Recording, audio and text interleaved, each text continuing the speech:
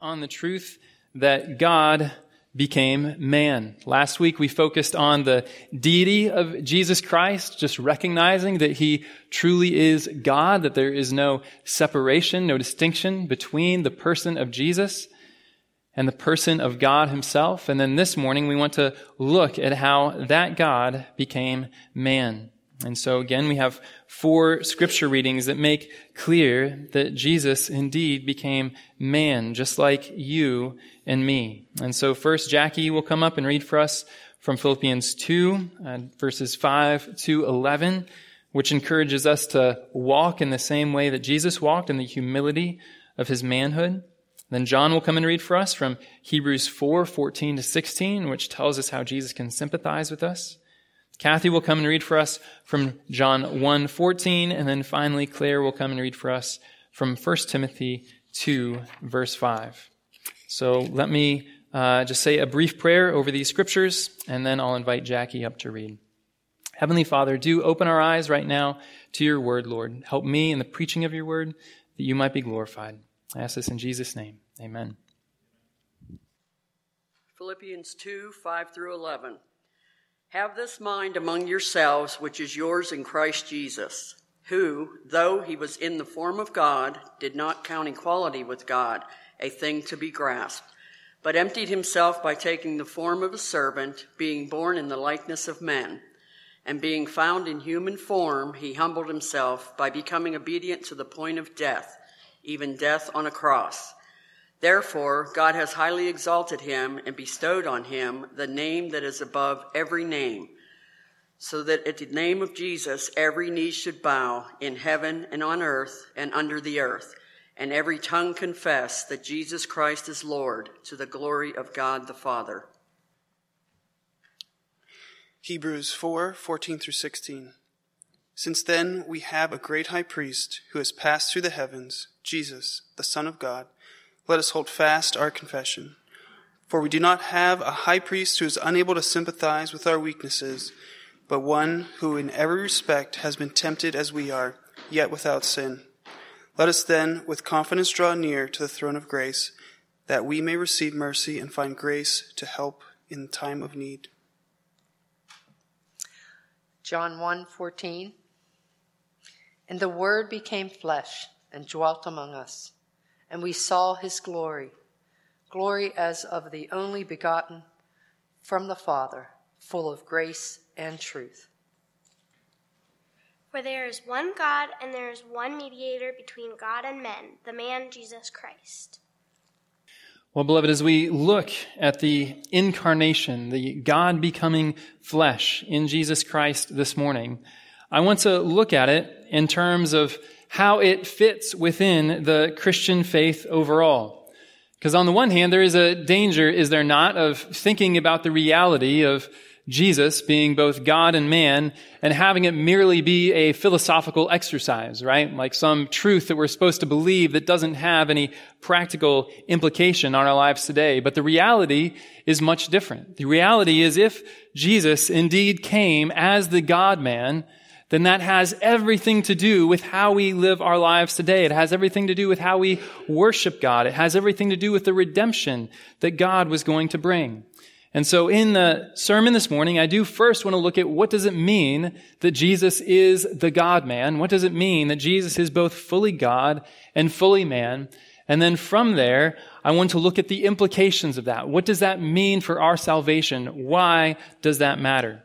And so my hope is that even if the first part may seem a little dry and abstract to you as we look at just the truth of Jesus being God and man, my hope is that as we then move to the implications, it'll suddenly start to become very beautiful. It'll suddenly start to make sense why this truth is so important, why these distinctions matter so much, because it's only when we get the truth of Jesus being God and man right that then we can get the right understanding of our redemption, of the salvation that comes through Jesus Christ. So that's where we're going this morning. So first, the doctrine of Jesus being fully God and fully man. Now, if you have been a Christian for any time at all, or you've studied Christianity from the outside, well, then you likely know that Christians believe that Jesus is fully God and fully man. That's kind of the simple statement that I always grew up hearing and that I grew up believing in the church. Now, this statement may seem simple, maybe it even seems common sense to you if you've been a Christian for a long time, but the reality is that this should be very difficult for us to wrap our minds around, right? The idea that God could be man, and the idea that someone could be fully God and fully man, not somehow the lesser of one or a greater of the other. And yet this statement that Jesus is fully God and fully man, I think turns out to be a very good summary of what Christians have always believed about the person of Jesus Christ. So let's just take this statement, fully God and fully man, and let's look at how we can kind of unpack this or really understand the full significance of this. The first thing this must mean, if Jesus is fully God and fully man, is that this cannot mean that Jesus is some mixture of God and man, right? If Jesus were some mixture of God and man, well, then he wouldn't be fully God, nor would he be fully man. He would be some third thing, right? He would be some hybrid, some half God, half man. And so if we are to believe that Jesus is fully God and fully man, well, that means that we must believe that Jesus has two distinct natures. He has the nature of God, that is just as much God as God himself, and he has the nature of being a man that is as much like a human being as you or I are. So there are two natures in Jesus Christ because he is fully man and fully God, and those things cannot be mixed. Yet, just as they cannot be mixed, they also cannot be divided, right? So another error in thinking about the person of Jesus Christ is to start thinking about Jesus as if he were two different people, as if he were somehow schizophrenic. Like sometimes he thought and acted like God, and then other times he thought and acted like a man. But of course, that's not true. Jesus didn't have two different personalities. He didn't have split personality. He was one person. He was one person with two natures. Here's how the Chalcedonian definition puts it. Last week I talked about the Nicene Creed. Well, even after the Nicene Creed was written, there continued to be arguments about it for the next 100 years. And so there was another council that happened 100 years later in Chalcedon to finally really try to finalize some of these things. And so here's how the church council at Chalcedon put it. It says that Christ is recognized in two natures, without confusion. So that's what I was just explaining. There's no confusion. There's no mixture. Without change, without division. So these cannot be split apart. Without separation. The distinction of natures being in no way annulled by the union. So saying just because they come together doesn't mean that God is less than God or that man is more than man. But rather the characteristics of each nature being preserved and coming together to form one person and subsistence, not as parted or separated into two persons, but one and the same Son and only begotten God, the Word, Lord Jesus Christ. And so that, ever since that has been written, has been the orthodox way, the biblical understanding of who Jesus is. Two natures subsisting in one person. So again, fully God and fully man means just what it sounds like. It means that on the one hand, Jesus has in perfection and without any alteration the nature of God. And it means on the other hand, Jesus has in perfection and without alteration the nature of man. And because God is not man, because godness and humanity are two very different things, it means that Jesus has two different natures, which are nevertheless absolutely joined in one person. To put it a different way, you could ask the question about Jesus in reference to God, and the answer would always be yes. So is Jesus omniscient like God? Yes. Is he omnipotent like God? Yes. Does he have a beginning? Does he have no beginning like God has no beginning? Yes. And so on. Jesus has all the attributes of God. Everything true about God is true about Jesus. But then, at the very same time, you can ask questions about Jesus being a man. And again, the answer would also always be yes. Did Jesus have a beginning as a man? Yes, when he was conceived in Mary's womb. Did he have to read and study to come and learn new things? Yes, he did, just like any other human being. Did he get tired and have to go to sleep?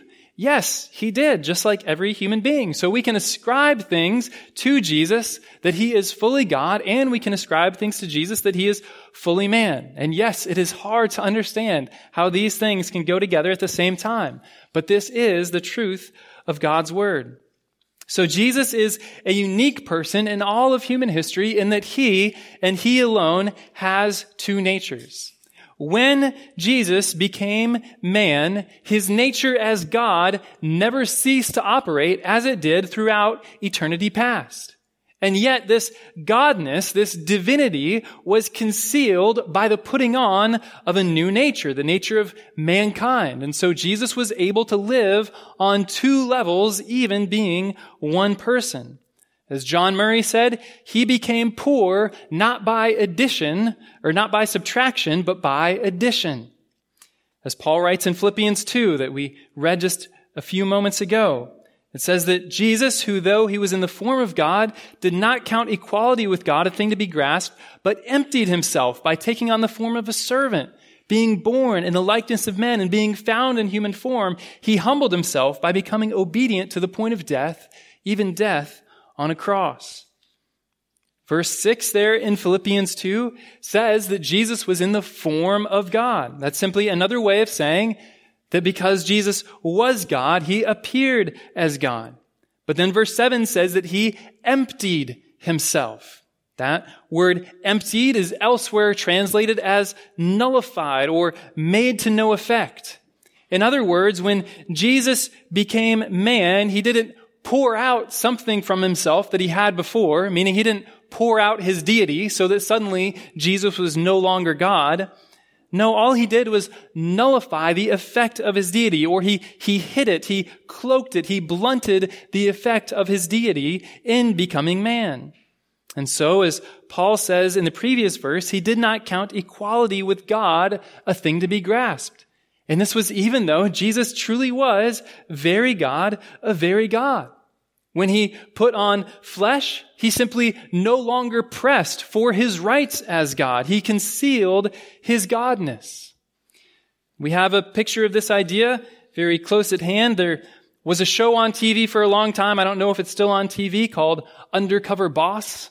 And the idea, as I understand it, is that they would take some owner of a company and they would put this owner as a low-level employee in the company so that this owner could understand what it would be like to work in the company. But of course, even as this owner becomes this low-level employee, he doesn't lose his ownership of the company, right? He doesn't have less authority than he had before. No, in becoming an employee, he just agrees to act as a new hire for however long the show tells him he must act as a new hire.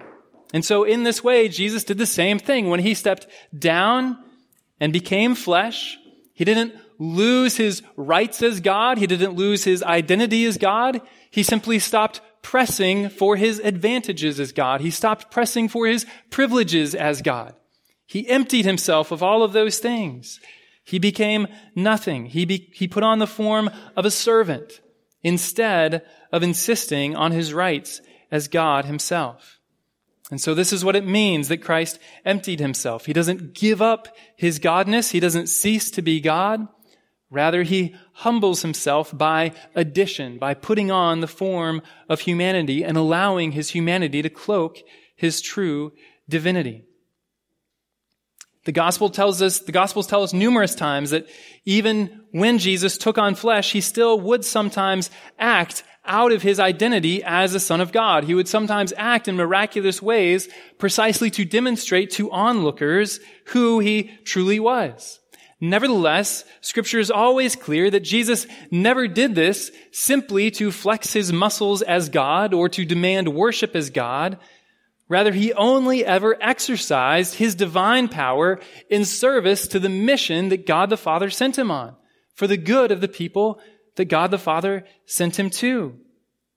As Mike Richard put it, whenever any exercise of his divine power or any manifestation of his divine glory would have functioned to benefit only himself or to ease the limitations of a truly human existence, and would not be for the benefit of those he came to serve in accordance with his mission, he refused to exercise those prerogatives. So in other words, Jesus had all authority. He was very God of very God. And yet, when he became flesh, he said, I am no longer going to use that to my advantage or simply to show off or to demand praise. Rather, I am going to humble myself and use it in service to those whom I have come to save. Imagine someone with absolute authority, absolute power, not once using that power to his own advantage or simply to aggrandize himself. There was a contemporary of Abraham Lincoln, Robert Ingersoll. He said something about Abraham Lincoln that I think just applies so perfectly to Jesus himself in this instance.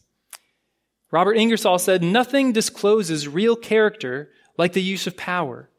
It is easy for the weak to be gentle. Most people can bear adversity.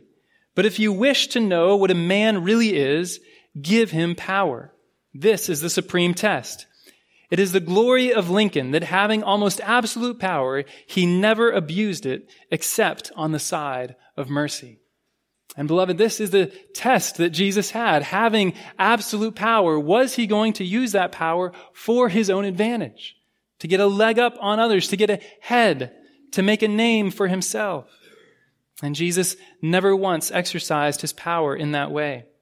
Even when it came to the most critical moment, when he was being taken to the cross in Matthew 26:53, we are told that Jesus had 12 legions of angels that he could have called on in that very moment to come and rescue him from that cross. And yet he refused to call on these legions of angels and instead chose death upon a cross. Never once did Jesus exercise his rightful power to his own advantage. Rather, he gave himself to the uttermost for those whom he came to save. Beloved, if any of you think you could exercise restraint even close to that this morning, then I would simply say that you are dead wrong. I know that I myself, if I had anything near the power that Jesus had in his humanity, would never deal with it rightly. And yet Jesus, all his life long, lived humbly as a servant, even in having all power.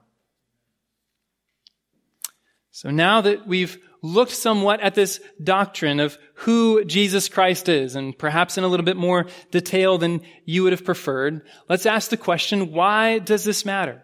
Why have Christians thought in such mind-numbing detail about this reality of Jesus being the God-man? Well, on the one hand, I would tell you that thinking about God, thinking about the person of Jesus Christ is good in itself. For people that love God, thinking about God and considering his character is a wonderful way to spend your time. It's true of anything we love, right? If you love someone else, just part of the nature of loving someone else is wanting to know them, wanting to spend time with them, wanting to experience their personality, the things that they like, the things that they hate, wanting to be closer to them. And so, in some measure, it is worthwhile, simply as an activity in itself, to say, Lord, I just want to know you more. I want to know how to think of you rightly. Because we love him and because we want to know him. It's the natural spring that comes up out of the Christian's heart to want to know these things. And so it is good in itself. And yet, thinking about God, thinking about the person of Jesus Christ is not at all a dead end or something with no practical effect. After all, God is the one who both created the world and then redeemed the whole world. And therefore, if we come to understand God more, then we're also going to come to understand more about the world we live in, how we can serve in the world we live in, how we can love the world we live in, how the world around us will be redeemed, because all of those things flow from the very nature and character of God. And so try thinking of this teaching on the incarnation, on Jesus being fully God and fully man, as a kind of keyhole where when you look through this keyhole, you can see this whole world on the other side that just seems radiant and vibrant and full of color, because it is going to enliven everything about our faith and about our life today. And so as we consider the significance of Jesus being fully God and fully man, just consider this question of why. What is so significant about God becoming man? Why did God become man? After all, it seems clear, even just from the short description of the incarnation that I've given, that it was no simple task or no natural thing for God to become man. It was quite complicated. It involves a lot of difficulty. Surely there would be more straightforward ways for God to save the world. Well, D.A. Carson said well in his book, A Call to Spiritual Reformation. He said, if God had perceived that our greatest need was economic, he would have sent an economist. If he had perceived that our greatest need was entertainment, he would have sent us a comedian or an artist. If God had perceived that our greatest need was political stability, he would have sent us a politician. If he had perceived our greatest need was health, he would have sent us a doctor. In other words, do you see how the person that God sends speaks to what our deepest need is? God wanted to accomplish redemption on the very deepest level, and therefore he had to send someone to that effect, to that purpose. And so who is it that God sent? Well, beloved, God sent himself. He sent the God-man.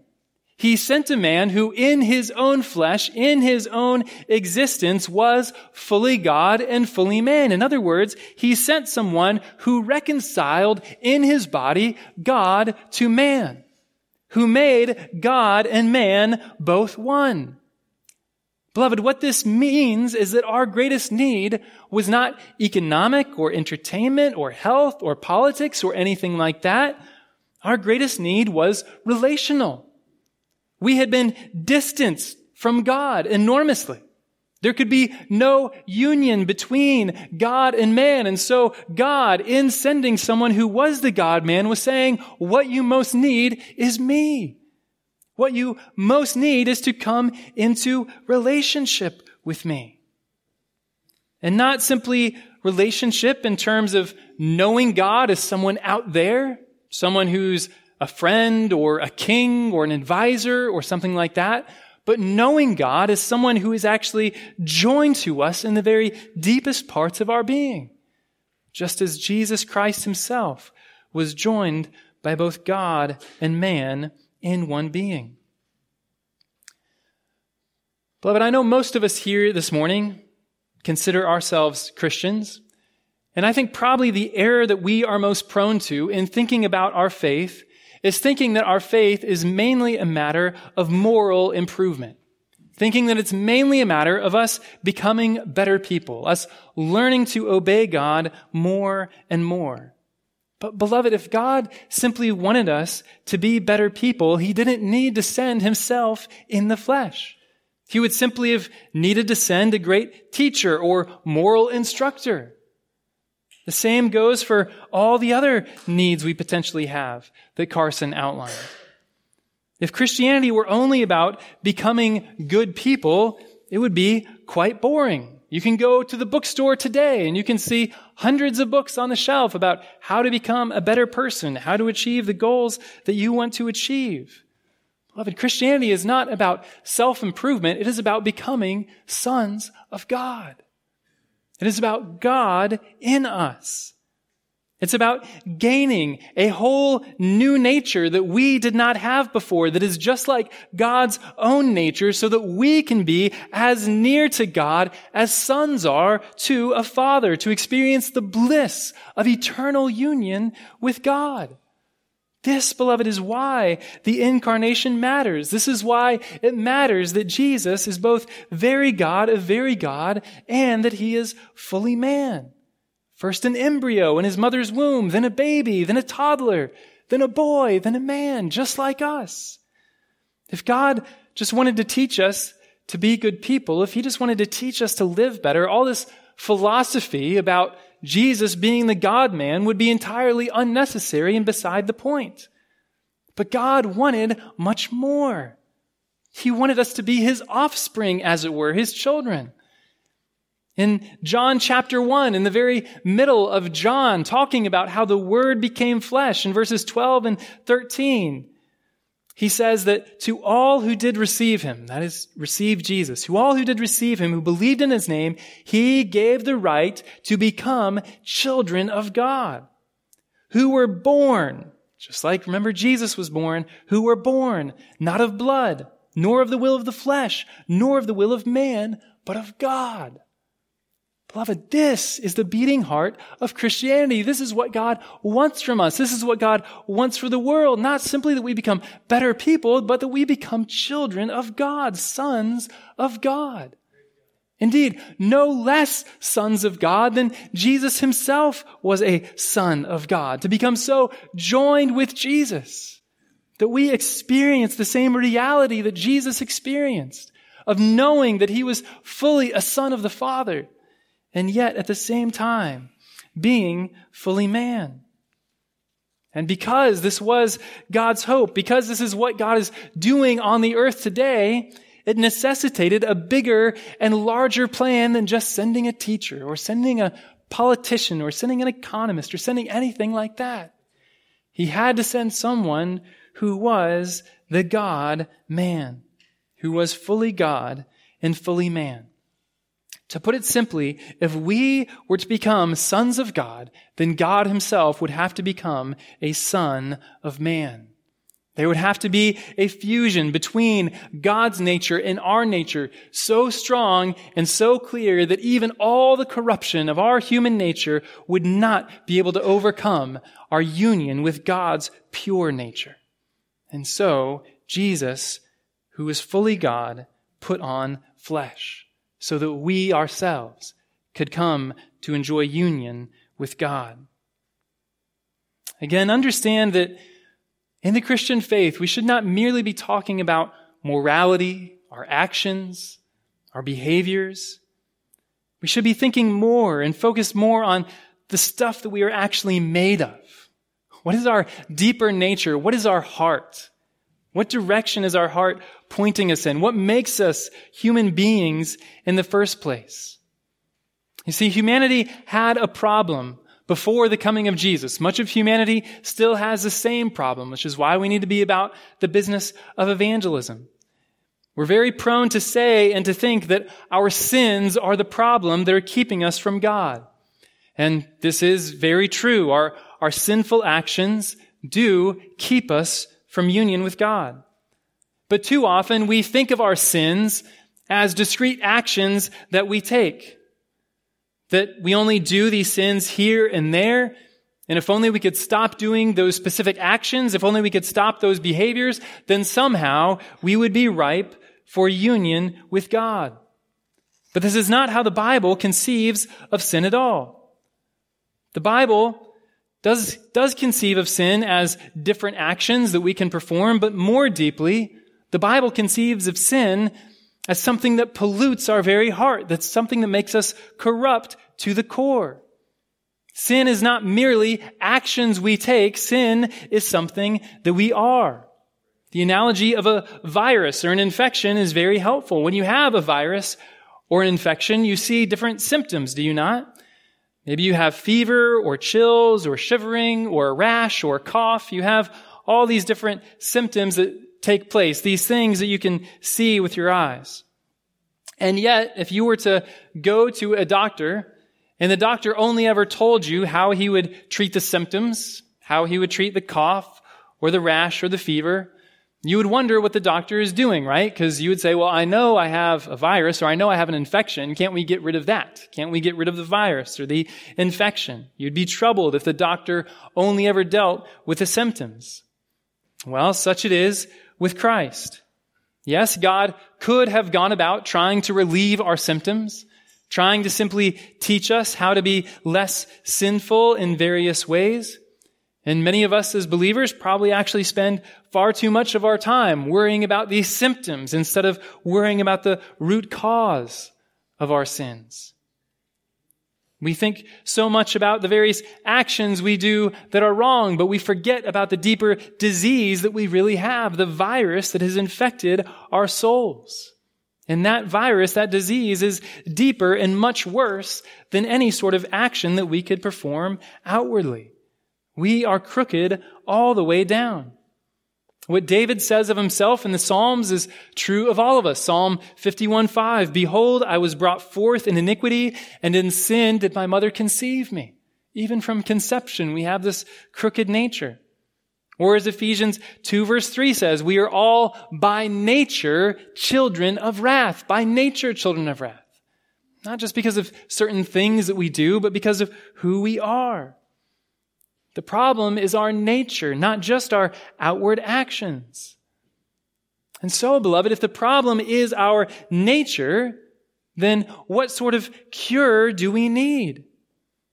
God had to do something about our nature if we were to be made right with God, if we were to be made straight, not merely our actions.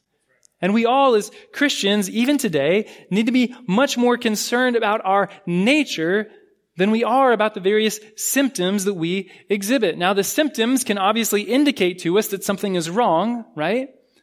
But simply treating the symptoms is not going to get at the root cause of the problem. We can't go about finding the cure just by treating the symptoms. And so here is the reality and wonder of the incarnation of Jesus Christ. He came not merely to show us the way out of darkness, not merely to teach us how to change our behaviors, not merely to give us a new self-help plan, not merely to do something about our symptoms at all. He came to cure the disease itself. He came to get rid of the infection, to kill the virus that is eating away at our souls. And notice I say that He came to do these things. This is so important. This is a work of Jesus Christ. It is not our work. We cannot cure ourselves. We can only look to Christ in order to receive the cure. We must accept it as something that comes from Christ, who is the God-man. Colossians 1:21, and you, who once were alienated and hostile in mind, doing evil deeds, He has now reconciled in His body of flesh by His death. This is something that Jesus Christ has done. And so the question is, if Jesus is out there, if Jesus is the God-man, the one who displays for us this perfect union of God with man, and if we are over here with this sinful nature that we cannot cure, then how do we get these two things joined together? How do we plug our extension cord, as it were, into this outlet of God's power, into the outlet of the power of the incarnation of God Himself on this earth? Well, beloved, the teaching of Scripture is very clear on this point. We get the power of God, we get the cure for our souls by faith. By faith, it's that we come to God. And God's power flows into us, and we enjoy the union with God that Christ has won in His flesh. Notice that it is not faith itself that heals us, right? We're not looking to faith as our healer. It is God who heals us, but God heals us by faith. And this faith must begin with the recognition of the very truth that we've been dwelling on this morning. It must begin with the recognition that Jesus is indeed the God-man, that He is the only one who is worthy of all praise and all adoration, who is, on the one hand, fully God and like God in every way, and who is, on the other hand, fully man. This is the first step in taking that medicine that our bodies need in order for our hearts to be cured. This is the confession of Romans 10 verse 9, where the Apostle Paul tells us to believe that Jesus is Lord. It says, because if you confess with your mouth that Jesus is Lord and believe in your heart that God raised Him from the dead, you will be saved. So confess with your mouth that Jesus is Lord. Believe and be willing to confess that Jesus truly is God become man. This is the first step of faith. But then, as Romans 10:9 goes on to say, you must believe that God raised Him from the dead, and you will be saved. And so the next step of taking the medicine of faith that our hearts so desperately need is to see what Jesus did as the God-man. That He died as your representative, and then He rose again from the dead. You see, because Jesus is truly man, because He is like us in every way, He can truly be our representative.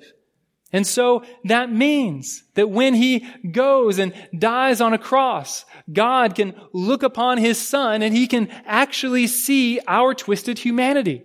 Because that is exactly what Jesus represented on that cross, because he was fully man. And so as man, Jesus died, he bore the penalty of all of our sins, and then he rose again to newness of life. And so this means that our bent natures themselves, in union with Christ, can be destroyed, can be crucified with Christ upon that cross. And we can be raised to newness of life. We can have new natures in our souls. We can be born as sons of God. Again, as Romans 10:9 says, because if you confess with your mouth that Jesus is Lord and believe in your heart that God raised him from the dead, you will be saved. Beloved, that's what is needed to receive a new nature. Do you believe this? Believing is taking this medicine. Believing is faith. It is allowing Christ to enter your heart, to get down into the very nature of who you are and straighten out everything that is bent and that is crooked. It allows him to change your very heart, not simply your actions day to day, but what you love and what you hate. Jesus is able to transform you in the very deepest parts of who you are. This is what Christ does because he is the God-man. Now, I know that there may be some here this morning who would say, well, Pastor, I've already done that, or I've already tried to do that. I've already believed, and yet I'm still so crooked. I'm still so messed up. I don't know if it really worked. Well, let me encourage you that on the one hand, some amount of crookedness will always remain while we are in this flesh. We will not be totally straightened out until we are raised from the dead and get to see God face to face. Only then will we be made perfect.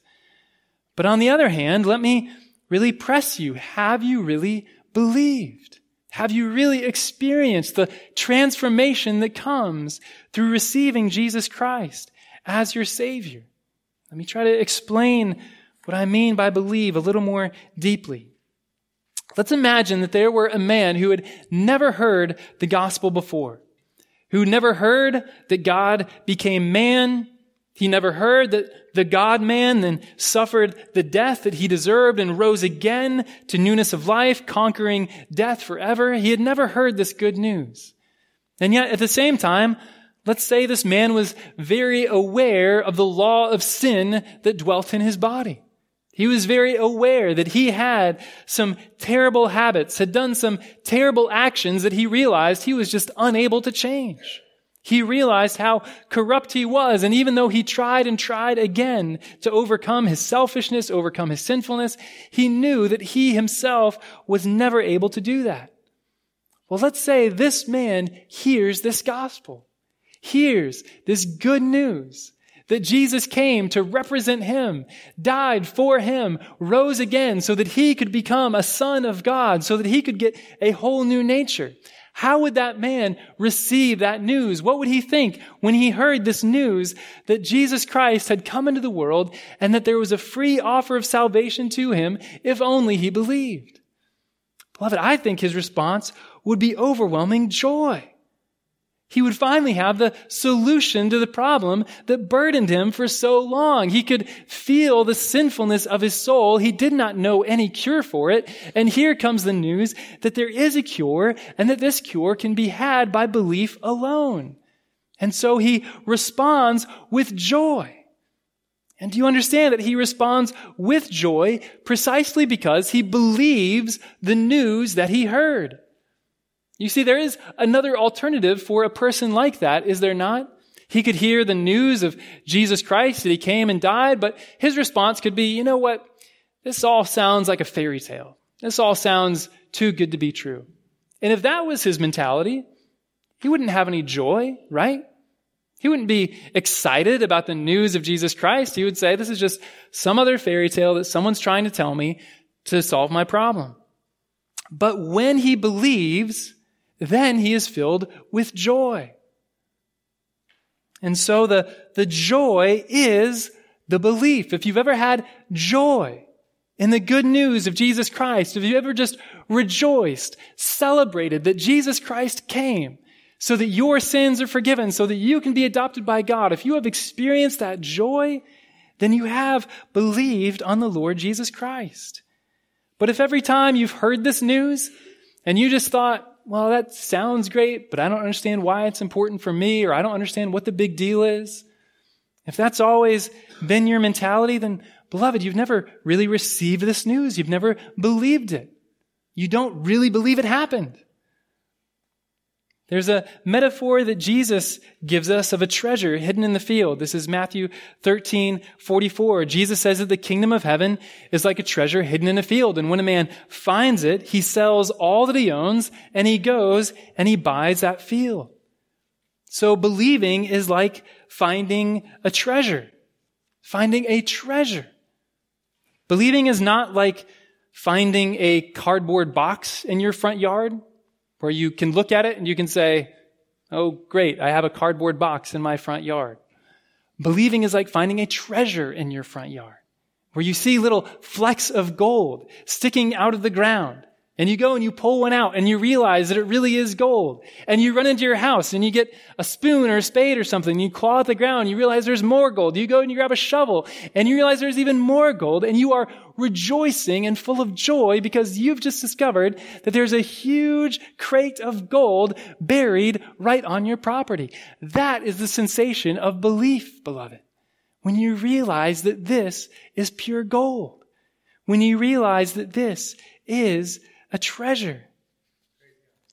Christy and I once had an experience kind of similar to this. We went and we bought an old dresser from an antique store, and we got home and we were putting things away in the dresser, and we saw a couple dollar bills that were sticking out from underneath the lining on the bottom of the dresser drawers. And so we pulled up the lining a little bit, and we found more dollar bills, and we opened up another drawer and we pulled up the lining and we see more dollar bills.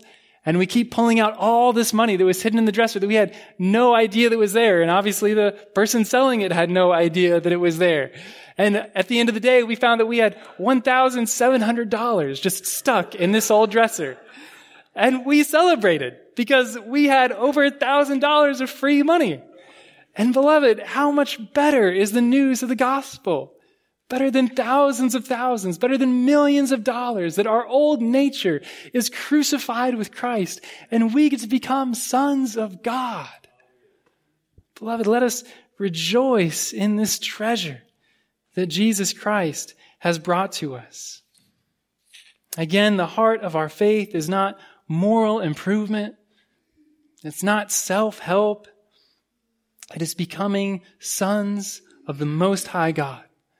And I do say sons of the Most High God because even for the ladies who are here, you are also destined to become sons of the Most High God. The reason why the Bible always says sons is because sons were the ones that inherited everything from their fathers. Daughters did not inherit their father's property. And so when God says that we will all become sons of God, He is saying that all of you, men and women, will all inherit everything that belongs to Jesus Christ. You will all become sons of God. Again, I realize that some of you may be sitting here right now, listening to me talk with no genuine sense of wonder in your heart. No sense of joy in your heart about what Christ has done. And if that describes you right now, then I don't know what to tell you other than the fact that you have not yet believed. And I plead with you to open your eyes. You must understand the magnitude of your problem, that it is not simply wrong things that you do. It is a bent heart deep down. And until you believe in the message, the joyous message that Jesus brings, that Christmas is all about, that there is salvation, that there is a way for our disease to be healed, you will always wrestle with whatever your sin battle is, with whatever makes you guilty, with whatever is tearing you up right now. But when you come to Jesus Christ and you believe, then you realize you are a child of God and your guilt is gone. Your shame is gone. Your battle is transformed and you experience joy that is full of wonder and glory. Beloved, this is good news. This is good news on the level of God becoming man. This is good news.